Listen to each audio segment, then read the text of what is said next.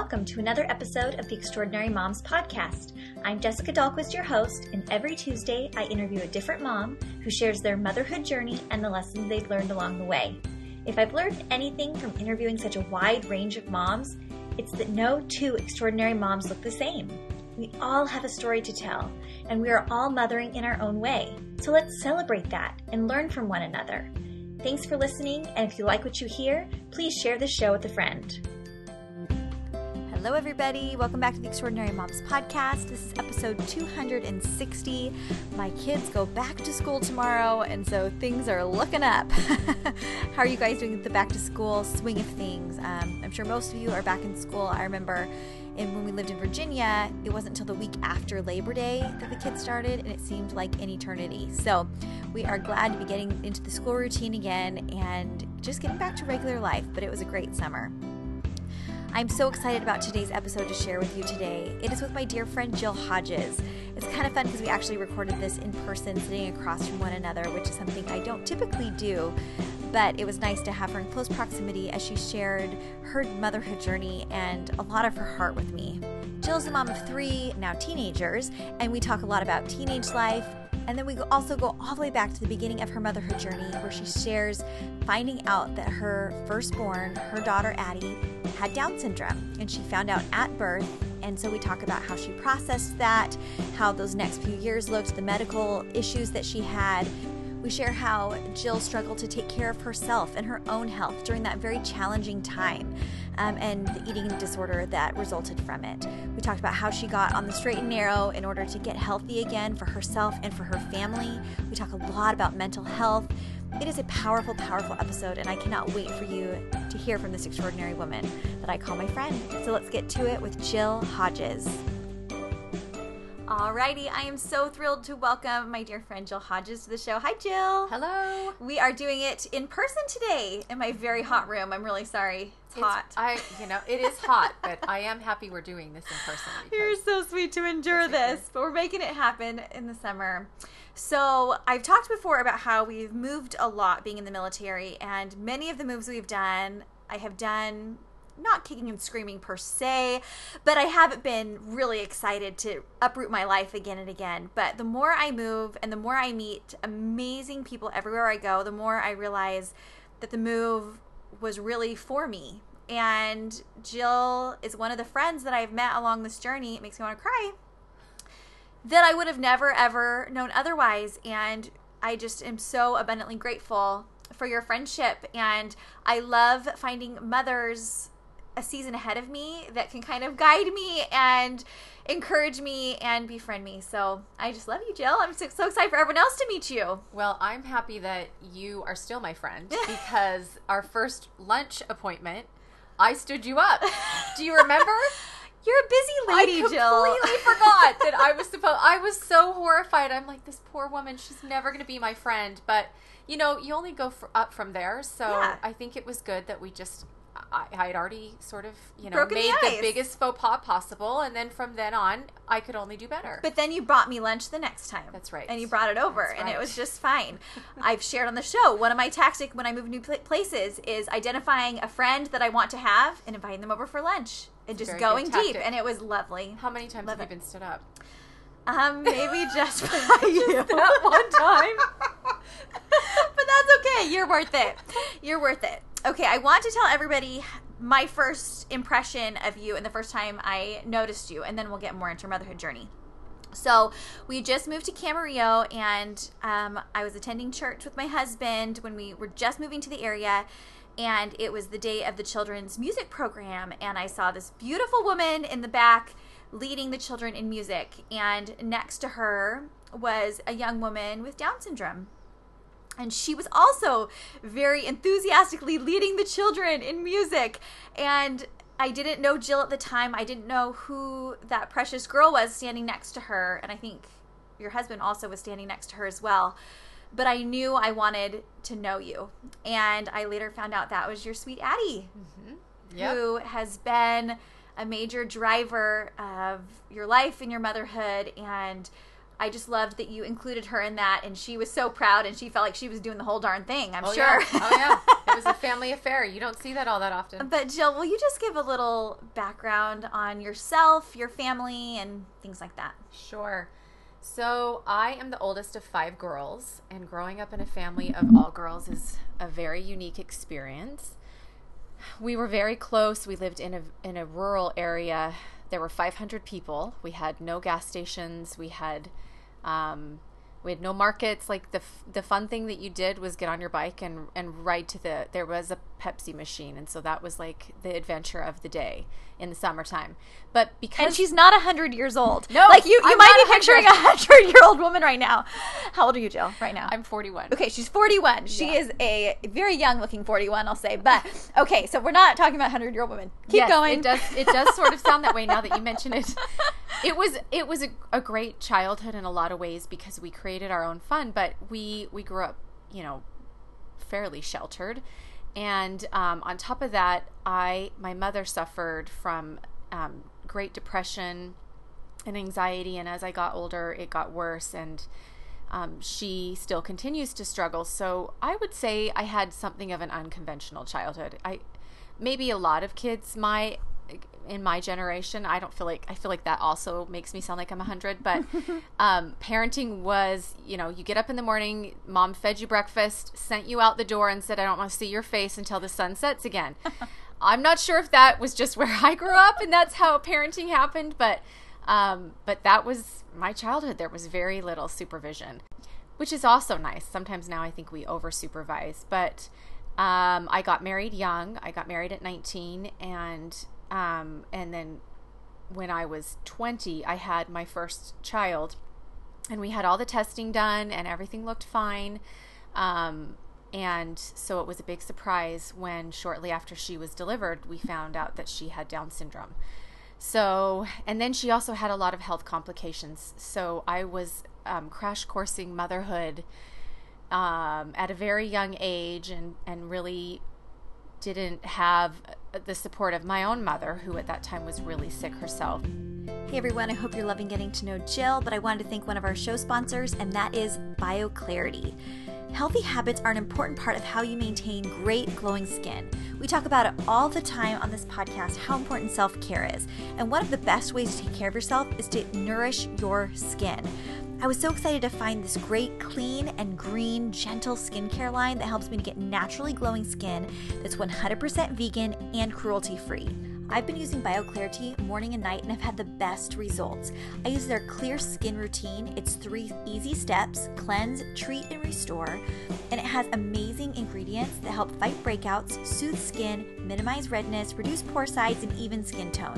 One of their very unique ingredients in their program is called Floralex, and it's a unique form of chlorophyll that's proven for nourishing skin, soothing away imperfections and blemishes. It's basically a green juice for your skin. Every time I use it, it feels like I'm stepping out of the spa, which is a great feeling for me as a mom.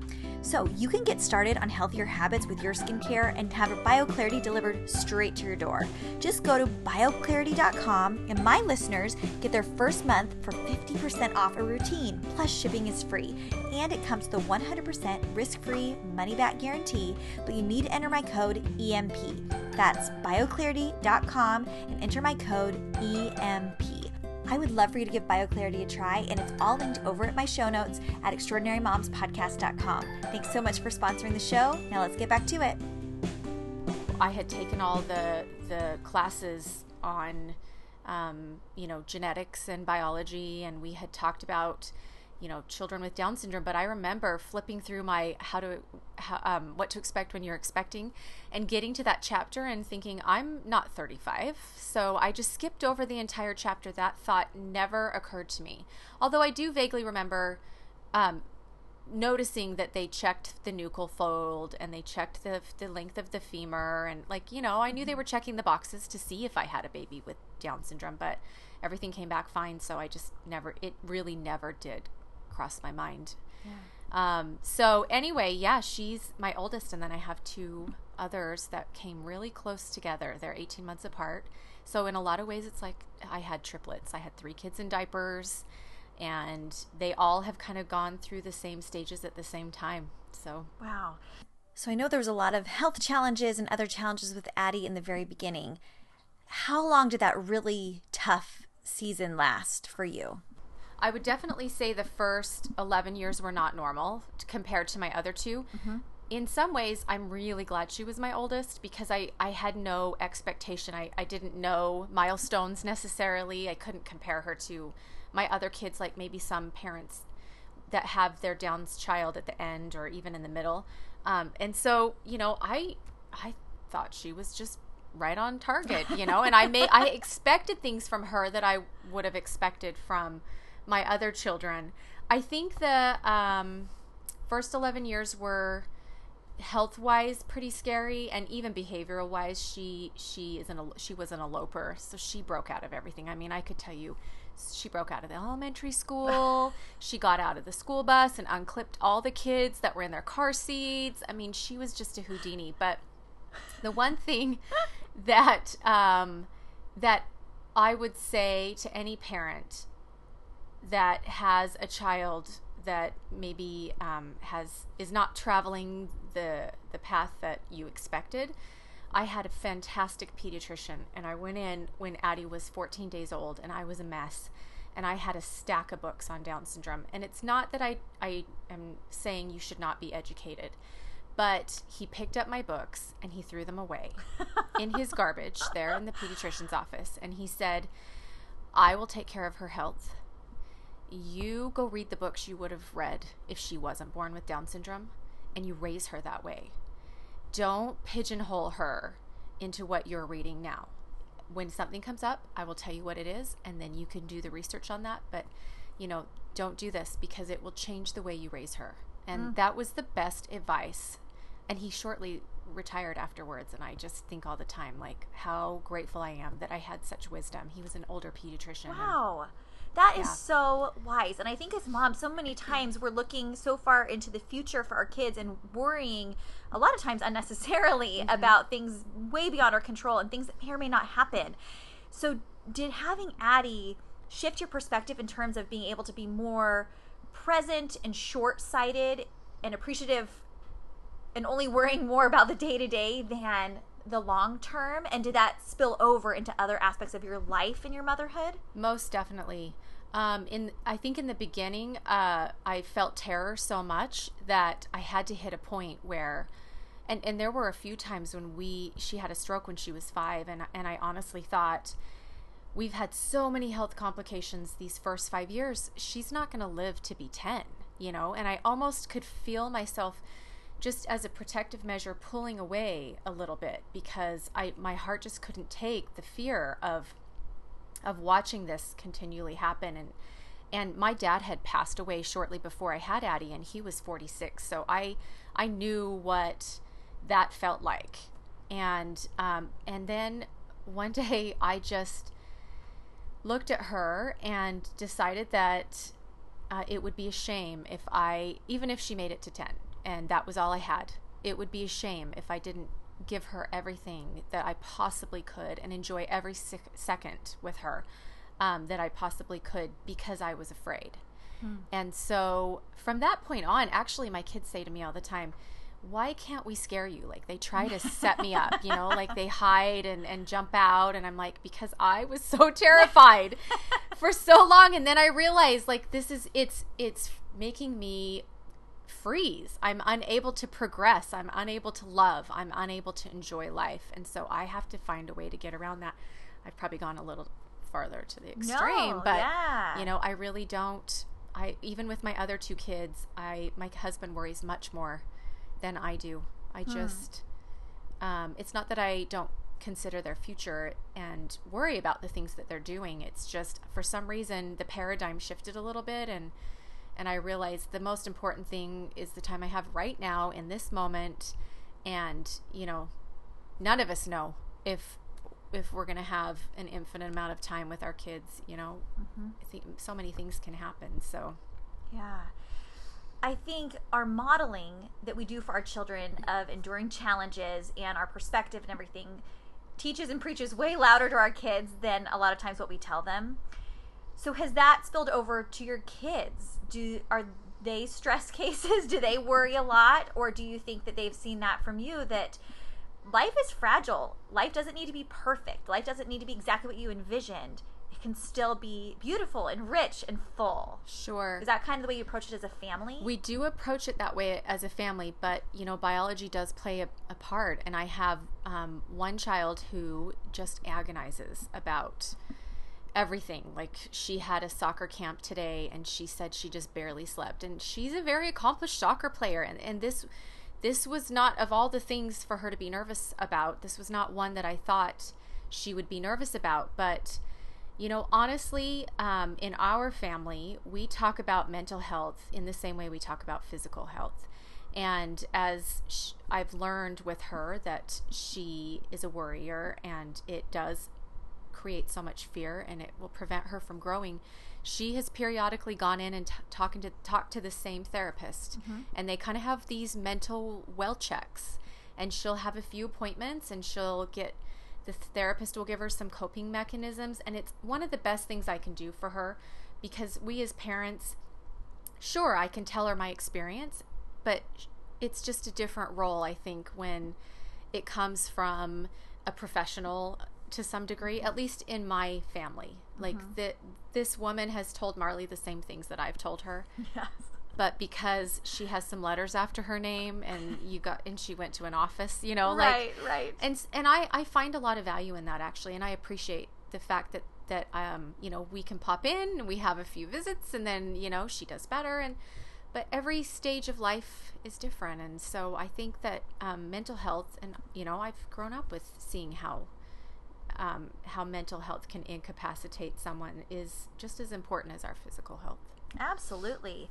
Yeah, I could not agree more. I put out an episode last year on why I go to therapy, and people really like that one, because people love hearing that you don't have to have a completely traumatic event happen, or a messed up childhood, or I don't have any of that. I'm not perhaps your classic go to therapy type person, just as your daughter isn't. But the fact that there are these resources available, why suffer? Just like we go to well checks for the rest of our body, why is there not a mental wealth? Why is there not a mental health wellness check? Totally. I would, if I could advocate for something like that, I would advocate for that. I think we can do, just like with our physical health, if we get on top of things and we even are having these discussions and we're checking in, that we can prevent, hopefully, at least I feel like with my daughter especially, because I saw signs of this when she was 11. So she was very young, and now she's 15. I've seen how she has grown as a person. She doesn't feel like a failure. She doesn't feel like she can't do hard things. And, she's developed some grit. And I hope that that's somewhat because there's not a stigma in our family about going and talking to someone. Yeah. So, actually, my son, he did this last year, too. He was having a lot of anxiety at school, and he'd had some health complications. And it was one of the best things I could have done. He saw a therapist, and he saw his physician, and they worked hand in hand, and they got his health in a good place, and talked about how the way he thinks and the way he takes care of his emotional health will also help his physical health. Yeah. Oh, that's great. I'm sure that's gonna ring true for so many people. And so, being raised by a mother that was sometimes absent, kind of, and it could be the generational thing that was more of a free-for-all, but you've said that, there was a mental health component as well, and she continues to struggle. Was there any fear going into motherhood for you that you could be a good mom, or you could be a different mom than you were raised with? Absolutely. Like I said in the beginning, I'm the oldest of 5 sisters, and we still, when we get together as sisters, there will be little things that we do, because we are to some degree, we're going to have characteristics of what we learned, as children. How many times did we say, I will never say to my kids, when I was your age, yes. Or, if I'd ever spoken to my parents like that, we say it because we heard it. And it's a habit that we can change, but I think it's like a knee-jerk reaction. And we'll get together and we'll say, "Oh my gosh, we swore we were never going to do this, and we did it. Are we gonna struggle like this?" And we love our mom, but she's really not able to be a part of our lives, and so that is a terrifying thing. Not because we think she's an awful person, but because we've seen how it has taken away so much joy in her life, and so. Yes, we have all had that fear, and And especially being as young as I was as a mother, and then having, you know, 2 other children, like I thought I was losing my mind most of the time.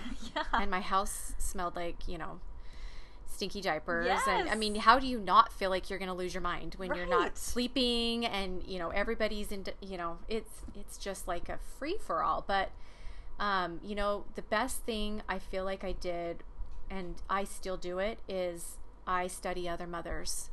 And, you know, even if I'd had a mother who was very present in my upbringing, I still think that that is such a valuable tool to look around at other mothers, not in a judgmental way, but in a what can I learn from you sort of way, because generations are different, the times are different. Just figuring out social media is like such a challenge. And the more we can talk to other mothers, and the more we can tell them what we admire about them, or ask them questions and not worry so much about how do I appear, do I have anything to add? I mean, hopefully I do, but the first thing I want to know is what do you know? Right. How do you find those people?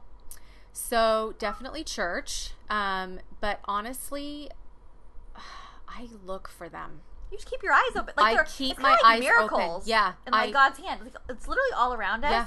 But we have to look for them. I look for them. it. I Yeah. have met people in the grocery store. I have met people.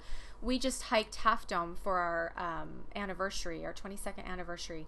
And we hiked up with 4 sets of people, and we hiked down with 4 sets of people. And I am still communicating with one of those couples from just that day of hiking. Yeah. And I learned so much about them. They were completely different than you know, who I am, in a beautiful way. And I find them so interesting. Mm-hmm. And so they live in Minneapolis, and so, you know, they're in the Midwest, and I'm here on the West Coast. Anyway, I look for that, and I value the knowledge that people can give to me, and so I try to cultivate some sort of a relationship. Hey everyone, I wanted to interrupt just one last time to thank our show sponsor, Canvas People. If you come to my house, it's not covered in world-class art, it's covered with family photos. After a summer of memory making, I have tons of photos that I want to print and display, and Canvas People is an excellent way to accomplish that goal. Canvas People transforms your photos into beautiful, unique, museum-quality canvases that are easy to hang and make fabulous home decor. Ordering a canvas is so easy when you go to canvaspeople.com.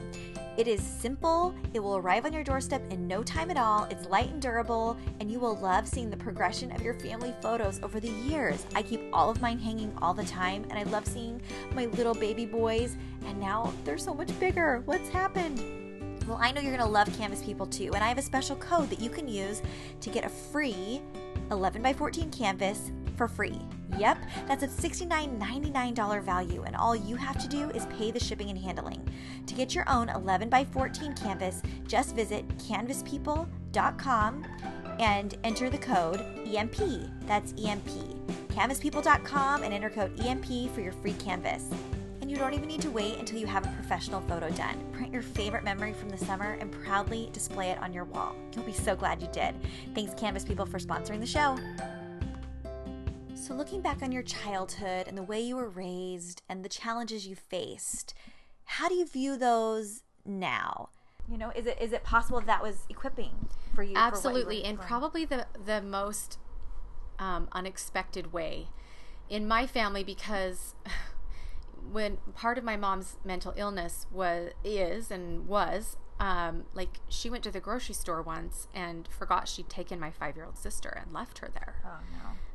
And like, that's horrifying. Yes. But there kind of became a point where, after so many times of the store calling and saying your mom left her wallet, or like, she was just incredibly forgetful, and now we know a lot of that was the fear of the feelings she was having, and that fear just really shuts everything down. It kicks up your adrenal system, and you stop being able to process thoughts in a normal way. But you know, at some point, and my dad was really good at doing this, he laughed, not as a like making fun of her, but like, Kathy, it's okay, you know, like, look how funny this is, like, everybody knows now, like, they're going to hold your card for you. Right. You know, like Yeah, you right. have your own guest services at this store because he could find the humor in anything. And he taught us that, which has really saved us in so many ways, because although there is nothing funny about, your child having open heart surgery or your child having a stroke or, some of those things that happened, we still could find the humor in the oddest places. Like, I remember Addie waking up from spine surgery, and the very first thing she said after they had taken all of the equipment off so she could speak, because she had a ventilator, and she croaks, "I need cheese hamburger." This is when she's 5. She's 5, yeah. And so, we laughed and laughed and laughed, and I really think we find most things funny, Yeah. Not in a mocking sort of way, but just isn't it amazing that in all this seriousness and in situations where you want to crawl into a dark corner and cry for days, if you could, there's always something where you can just laugh, like, I can't believe this is happening to me, kind of funny. Right. Well, it's coming back to that presence, right? Being present in the moment. In Yes. that moment, it wasn't a matter of the ventilator beeping in the background, and it wasn't a matter of your daughter's future health and what was going to happen. It was her that she priority wanted was a that cheese cheeseburger. hamburger. Yeah, exactly. I think that's really, really wise. The value of being present and worrying less, because like you said, none of us know. Like, you hope she would live to 10 based upon her initial health stuff. Yeah. But you may not have even made it until she was 10 years old. Nobody knows. Nobody is gifted, a long life necessarily. And so really enjoying every day, gosh, that's huge. I hear from a lot of women who have very full plates, and if they have a child with special needs or their attention's divided in one way or another, they really struggle with bringing more kids into the family because A, they don't have enough hands or maybe enough hours in the day, they feel like, or maybe they don't want to subject their other kids to the challenge that comes from having a sibling with special needs. Mm-hmm. What I really love so much about the other women I've spoken to and you is how you really embrace this family calling, that everybody's involved in loving and appreciating Addie. And it's what she adds to the family, not the sacrifices that are made. But even the sacrifices become a beautiful thing because it's done in love. Right. Will you speak to that a little bit? Well, I had a very wise neighbor. Remember, like I said, I look for good mothers. I find my people. And I remember her telling me one day that they talk about, she has 4 boys, and their family is team, their last name. And I took that to heart. And when I had these 3 little kids, and I was really nervous to have more children, mostly because of the shock that, I thought I'd had all this testing. And then, I had such a surprise. So I almost, even when I had an amniocentesis with Janssen, just because I didn't want that shock. I wanted to be prepared. But even still, I just kept thinking, when he was perfectly fine, I kept thinking, like, the next shoe's going to drop. Because so many shoes had dropped all in a short time. And so, I had, and then Marley was a surprise. So they were 18 months to the day. And I knew I was at capacity, and at capacity is different for everyone. But for me, I knew, like, I could not do a good job if I brought more children into the world. That was what I could handle. And we started from a really young age, when one would complain about another, or even, we went through a phase where where the little ones would say, Addie gets all the attention. Everybody wants to talk to Addie. Which was not what I expected. I expected that, they would have to be kind of pulling her forward, but she's such a light and such a vibrant personality that she does draw a lot of attention. And we started talking about how we are Team Hodges. And in Team Hodges, everyone's valuable and no one trumps anyone else. And that means mom and dad too. Now, that doesn't mean they can drink my soda or they can eat my candy all the time. Right. But it means that in this family unit, we all contribute. And if one person's weaker than the other, then, we all step back to help build that weaker person. And oh, they probably don't love it, but they hear it all the time. Well, Marley got this and blah, blah, blah. Well, we're Team Hodges, and that's what Marley needed right now. Yeah. Or, Mom, why won't you take me to the movies? Well, we're Team Hodges, and I'm too tired today, so I'm sorry. Everybody gets what they need. Everybody gets. It's not always equal or at the same time. Nope. But it all pans out when you're a team. Yep. That's what and that's what we're trying. And now that they play on sports teams, they get it a little bit more. Yeah. You're only as strong as your weakest team member. Yeah. And so as a family, we all have to build each other.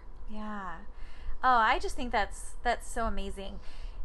And for you personally, especially in those early years, those first 11 years where you were spread so thin and you faced a lot of challenges yourself, how did you give yourself permission to take care of you? Because you could give and give and give and give until the 24 hours ran out. So honestly, for me, I needed to work. I worked a little bit until shortly before. I worked a little bit until Addie was about 10. And then we had spine surgery coming around the corner. And that was a really bad move. So when I had Addie, I was working for a dentist, and he was an absolute godsend because he let me bring her. And I brought her and worked for the next 2 years. And then I started trading babysitting with my neighbor, and I would work 3 days a week and she would work 2 days a week.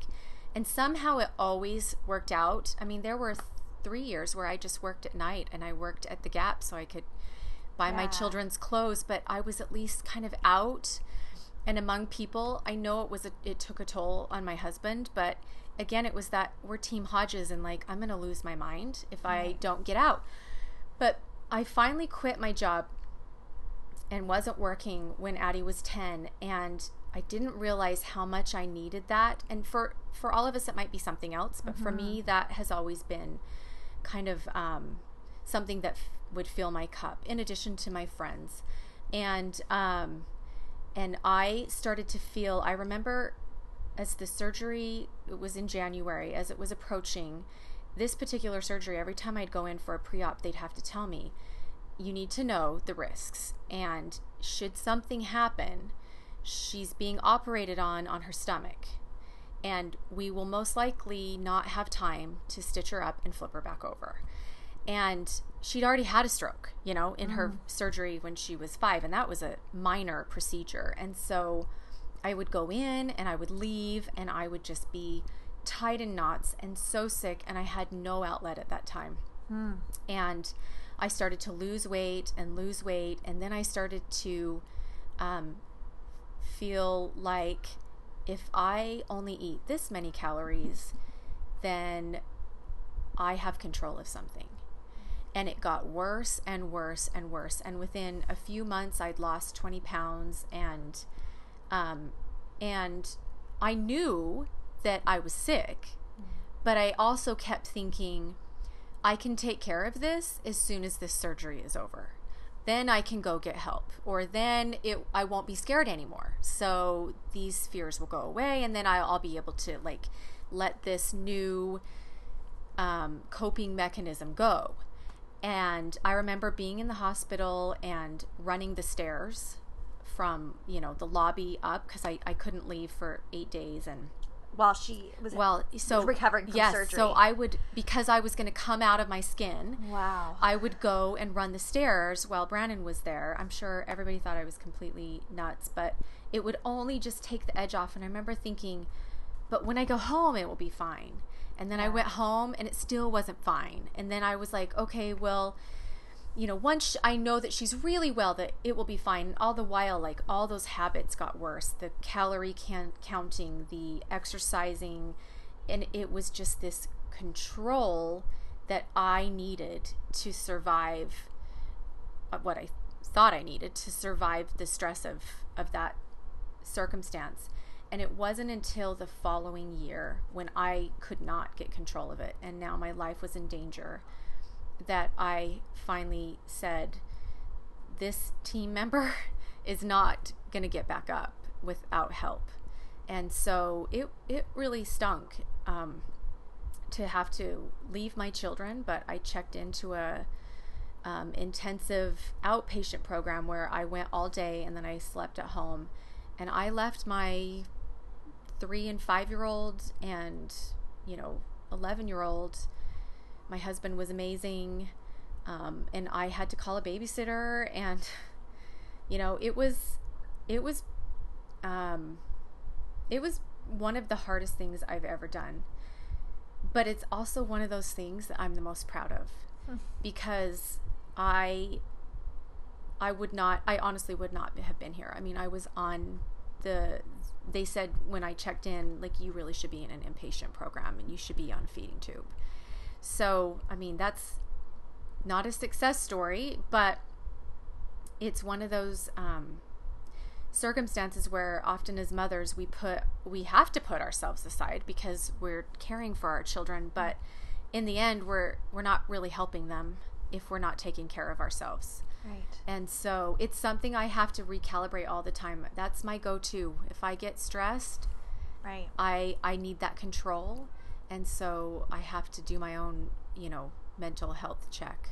So now what? So now that you're aware of that is your go-to, and you're right, when we establish those bad habits, it goes so deep, and we think we can just flip a switch when something changes and we can, go back to the healthier habits. That's not how habits work. It's not, even when you want them to. So what did you learn in that treatment, and what do you continue doing today to stay on a path of, nope, I'm not going to go on empty. I don't have to. Yeah. Because that was a lot of time that you spent consumed with that, even though you felt like you couldn't make the time to maybe work outside the home or spend other time doing something more constructive. Yep. You could have replaced it with something, but you didn't even know that. So now that you know how much energy, what did you swap it with? What did you learn? I learned that I have to pay attention to those feelings and take them seriously. It's easy to stuff them aside. I mean, we live in a society where we numb ourselves either with too much food or not enough food, or we numb ourselves with social media, or we numb ourselves with this new series that we're going to watch. My daughter went to a church camp just recently, and she texted me the first night, and she said, "I hate how I feel without my distractions." Whoa. And I thought, how profound. Yes, that she's even aware to vocalize that. It's fine to feel that. Yeah. We've all felt that when we try and do that. But to be able to vocalize it. To realize, like, every day we probably have feelings that are trying to arise, and we numb them with something.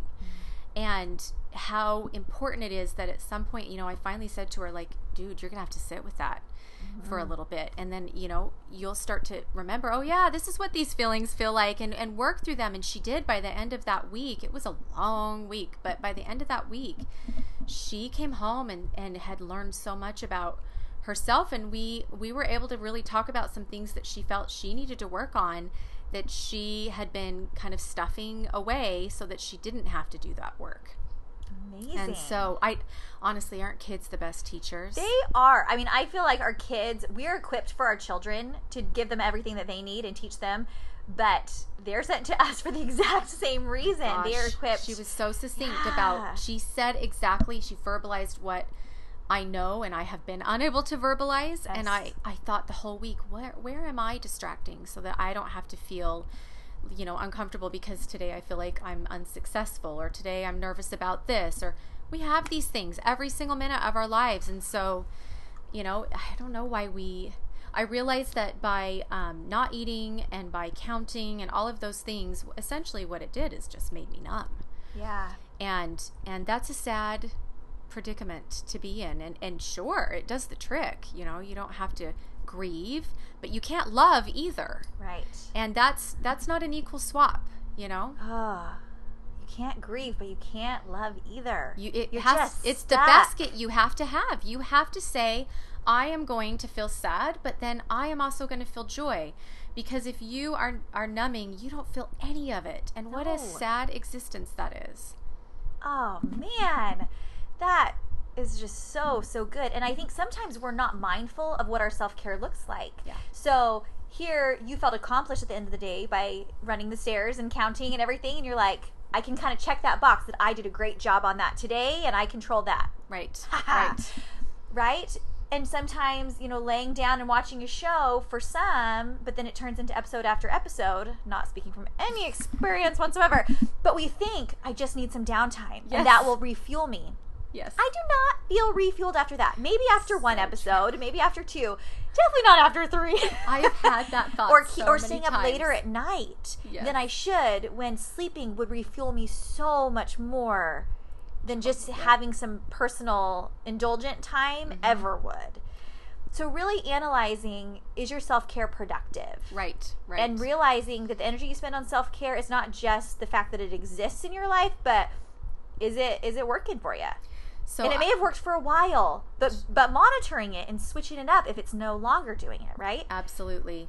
And a lot of it is balance. Like there's, I realized that especially coming from being so restrictive about what I ate. And so, I became an expert. Really what I thought I was so great at was self-mastery. Look at me.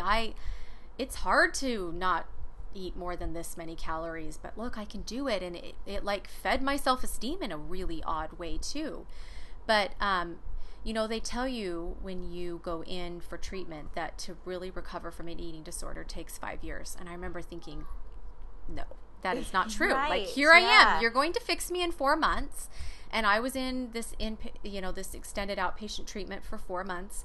And I went home, and it honestly took my brain 5 years to not feel terrible about, indulgences, or to not feel like I even still struggle with, if I don't exercise this much, then I haven't earned, eating this much. And so especially in the last year or two, and a lot of this is motivated by the fact that I have a teenage daughter who is watching me. And, even if you don't have your own teenage daughter in your home, there are teenage daughters all around us, and we can choose to be an example of what to be, or we can choose to be an example of what not to be. But either way, we are all examples in one way or another. And I just really, that is a really big motivator for me, is that I don't want to pass that on to her. I don't want to give her that particular dangerous coping mechanism. And so I have set a lot of goals about balance, like, and for some reason, if I've decided that I get dessert every day, and that's just the decision I've made, it feels less like a control issue than if I were to make that decision every day. You know what I'm saying? Yeah. Like to say that, so maybe you have your one episode that you watch a day, but you say, I'm only watching one, Yeah. So it's not like we can't do these things that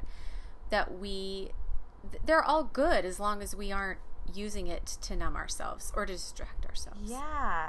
And it really boils down to expectations is what it sounds like. And, if our expectation is that we never yell at our children, even if you only lost your temper one time that day, which is like a miracle if you're me. Absolutely, me too. Why would I feel like a failure of a mother if I could have lost my temper 20 times, but I only did it one time, but the expectation was 0? Yeah. Those are not realistic goals. So whether it's eating for you, whether it's exercise, whether it's cooking 5 nights a week healthfully, whether it's how much time you spend on your phone, whatever it is, not yelling, it's a matter of recalibrating your expectations and perhaps expecting nothing in some cases and just doing your best. Right. Because I know that I want to always be an example to my kids of trying. I do not want them to feel like if they make a mistake, I'm viewing them with a critical eye, the same way I view myself with a critical eye. I want them to self-love and be accepting of others who also make mistakes. And I want to walk them through, when mom makes a mistake, this is how we get past that. Sure. That's how we make it right. Because that's reality. And that is a healthy adult, not the person that just does everything right. No. And I don't know about you, but, and I also think this may be a generational thing, but in my upbringing, it was very clear that things were not going right, but it was an environment where you never admitted that, because we're the parents, and there's a very clear hierarchy here, like, don't question us as long as you live under my roof. And I'm not saying that that's a bad thing, because we need to teach our children respect, but I also think we need to have those conversations. Like, I will say to my kids, man, I messed up today. And this is how terrible I feel about it, and this is how I'm going to try to fix it.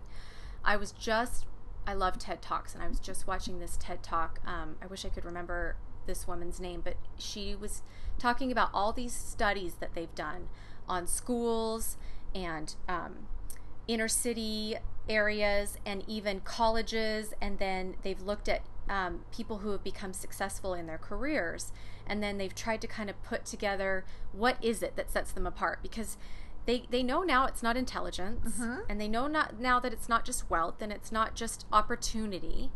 And she said it was very interesting because she said the one characteristic we find across the board is grit.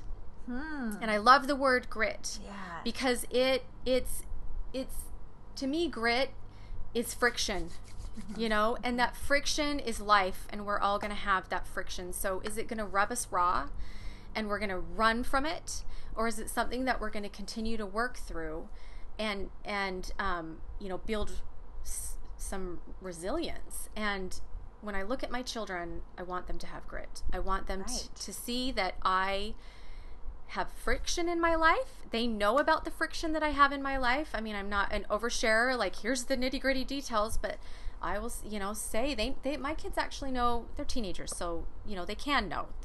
They know quite a lot about my experience growing up with my mom, and I've talked to them quite a lot about what it was like to watch my dad die of cancer, and you know, sometimes those things are so painful that we bottle them up and we don't want to talk about them. And I understand that.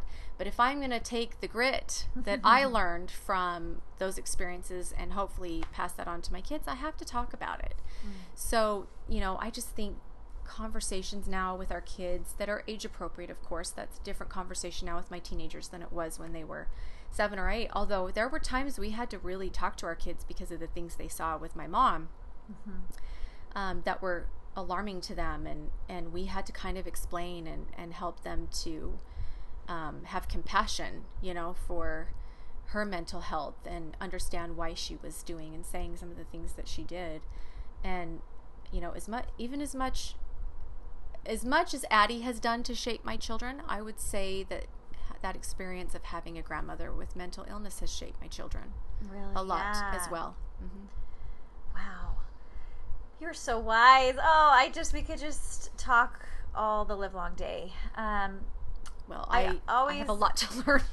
We all do. You taught me. And that's the thing. Like, we have so much we can learn from another. And you started out saying you love watching other mothers, and so do I. That's the whole basis of this podcast. Is you don't have to have your life fit the title of the description of the episode to learn something from these women, right? So they don't need to have a daughter with Down syndrome. They don't need to have a mother who experienced mental health issues to generalize so many of these experiences and not only relate to them, but then also empathize with people who have lived a life different than yours. And it just opens my eyes so much. And so I just really, I just appreciate you sharing so much. I just value your friendship more than you know, and I just love you so much. So I always ask my guests one final question. It's my favorite, and it's this. What would you tell your pre-motherhood self? So like at 19, 20 years old. Such a good question. I would have told that 19, 20-year-old that I am capable of far more than I thought I was capable of. You know, I was young, and sometimes we think youth means, what's the opposite of superior? Inferior. Yeah. Yes, we think that you, especially, I don't know, I even see myself sometimes looking at the youth now and thinking, oh, these youth, you know, they're just nothing. They just had everything given to them and whatever. But I'm telling you, that is not true. You at any age can do amazing things. And I would tell my 19, 20-year-old self, you are capable.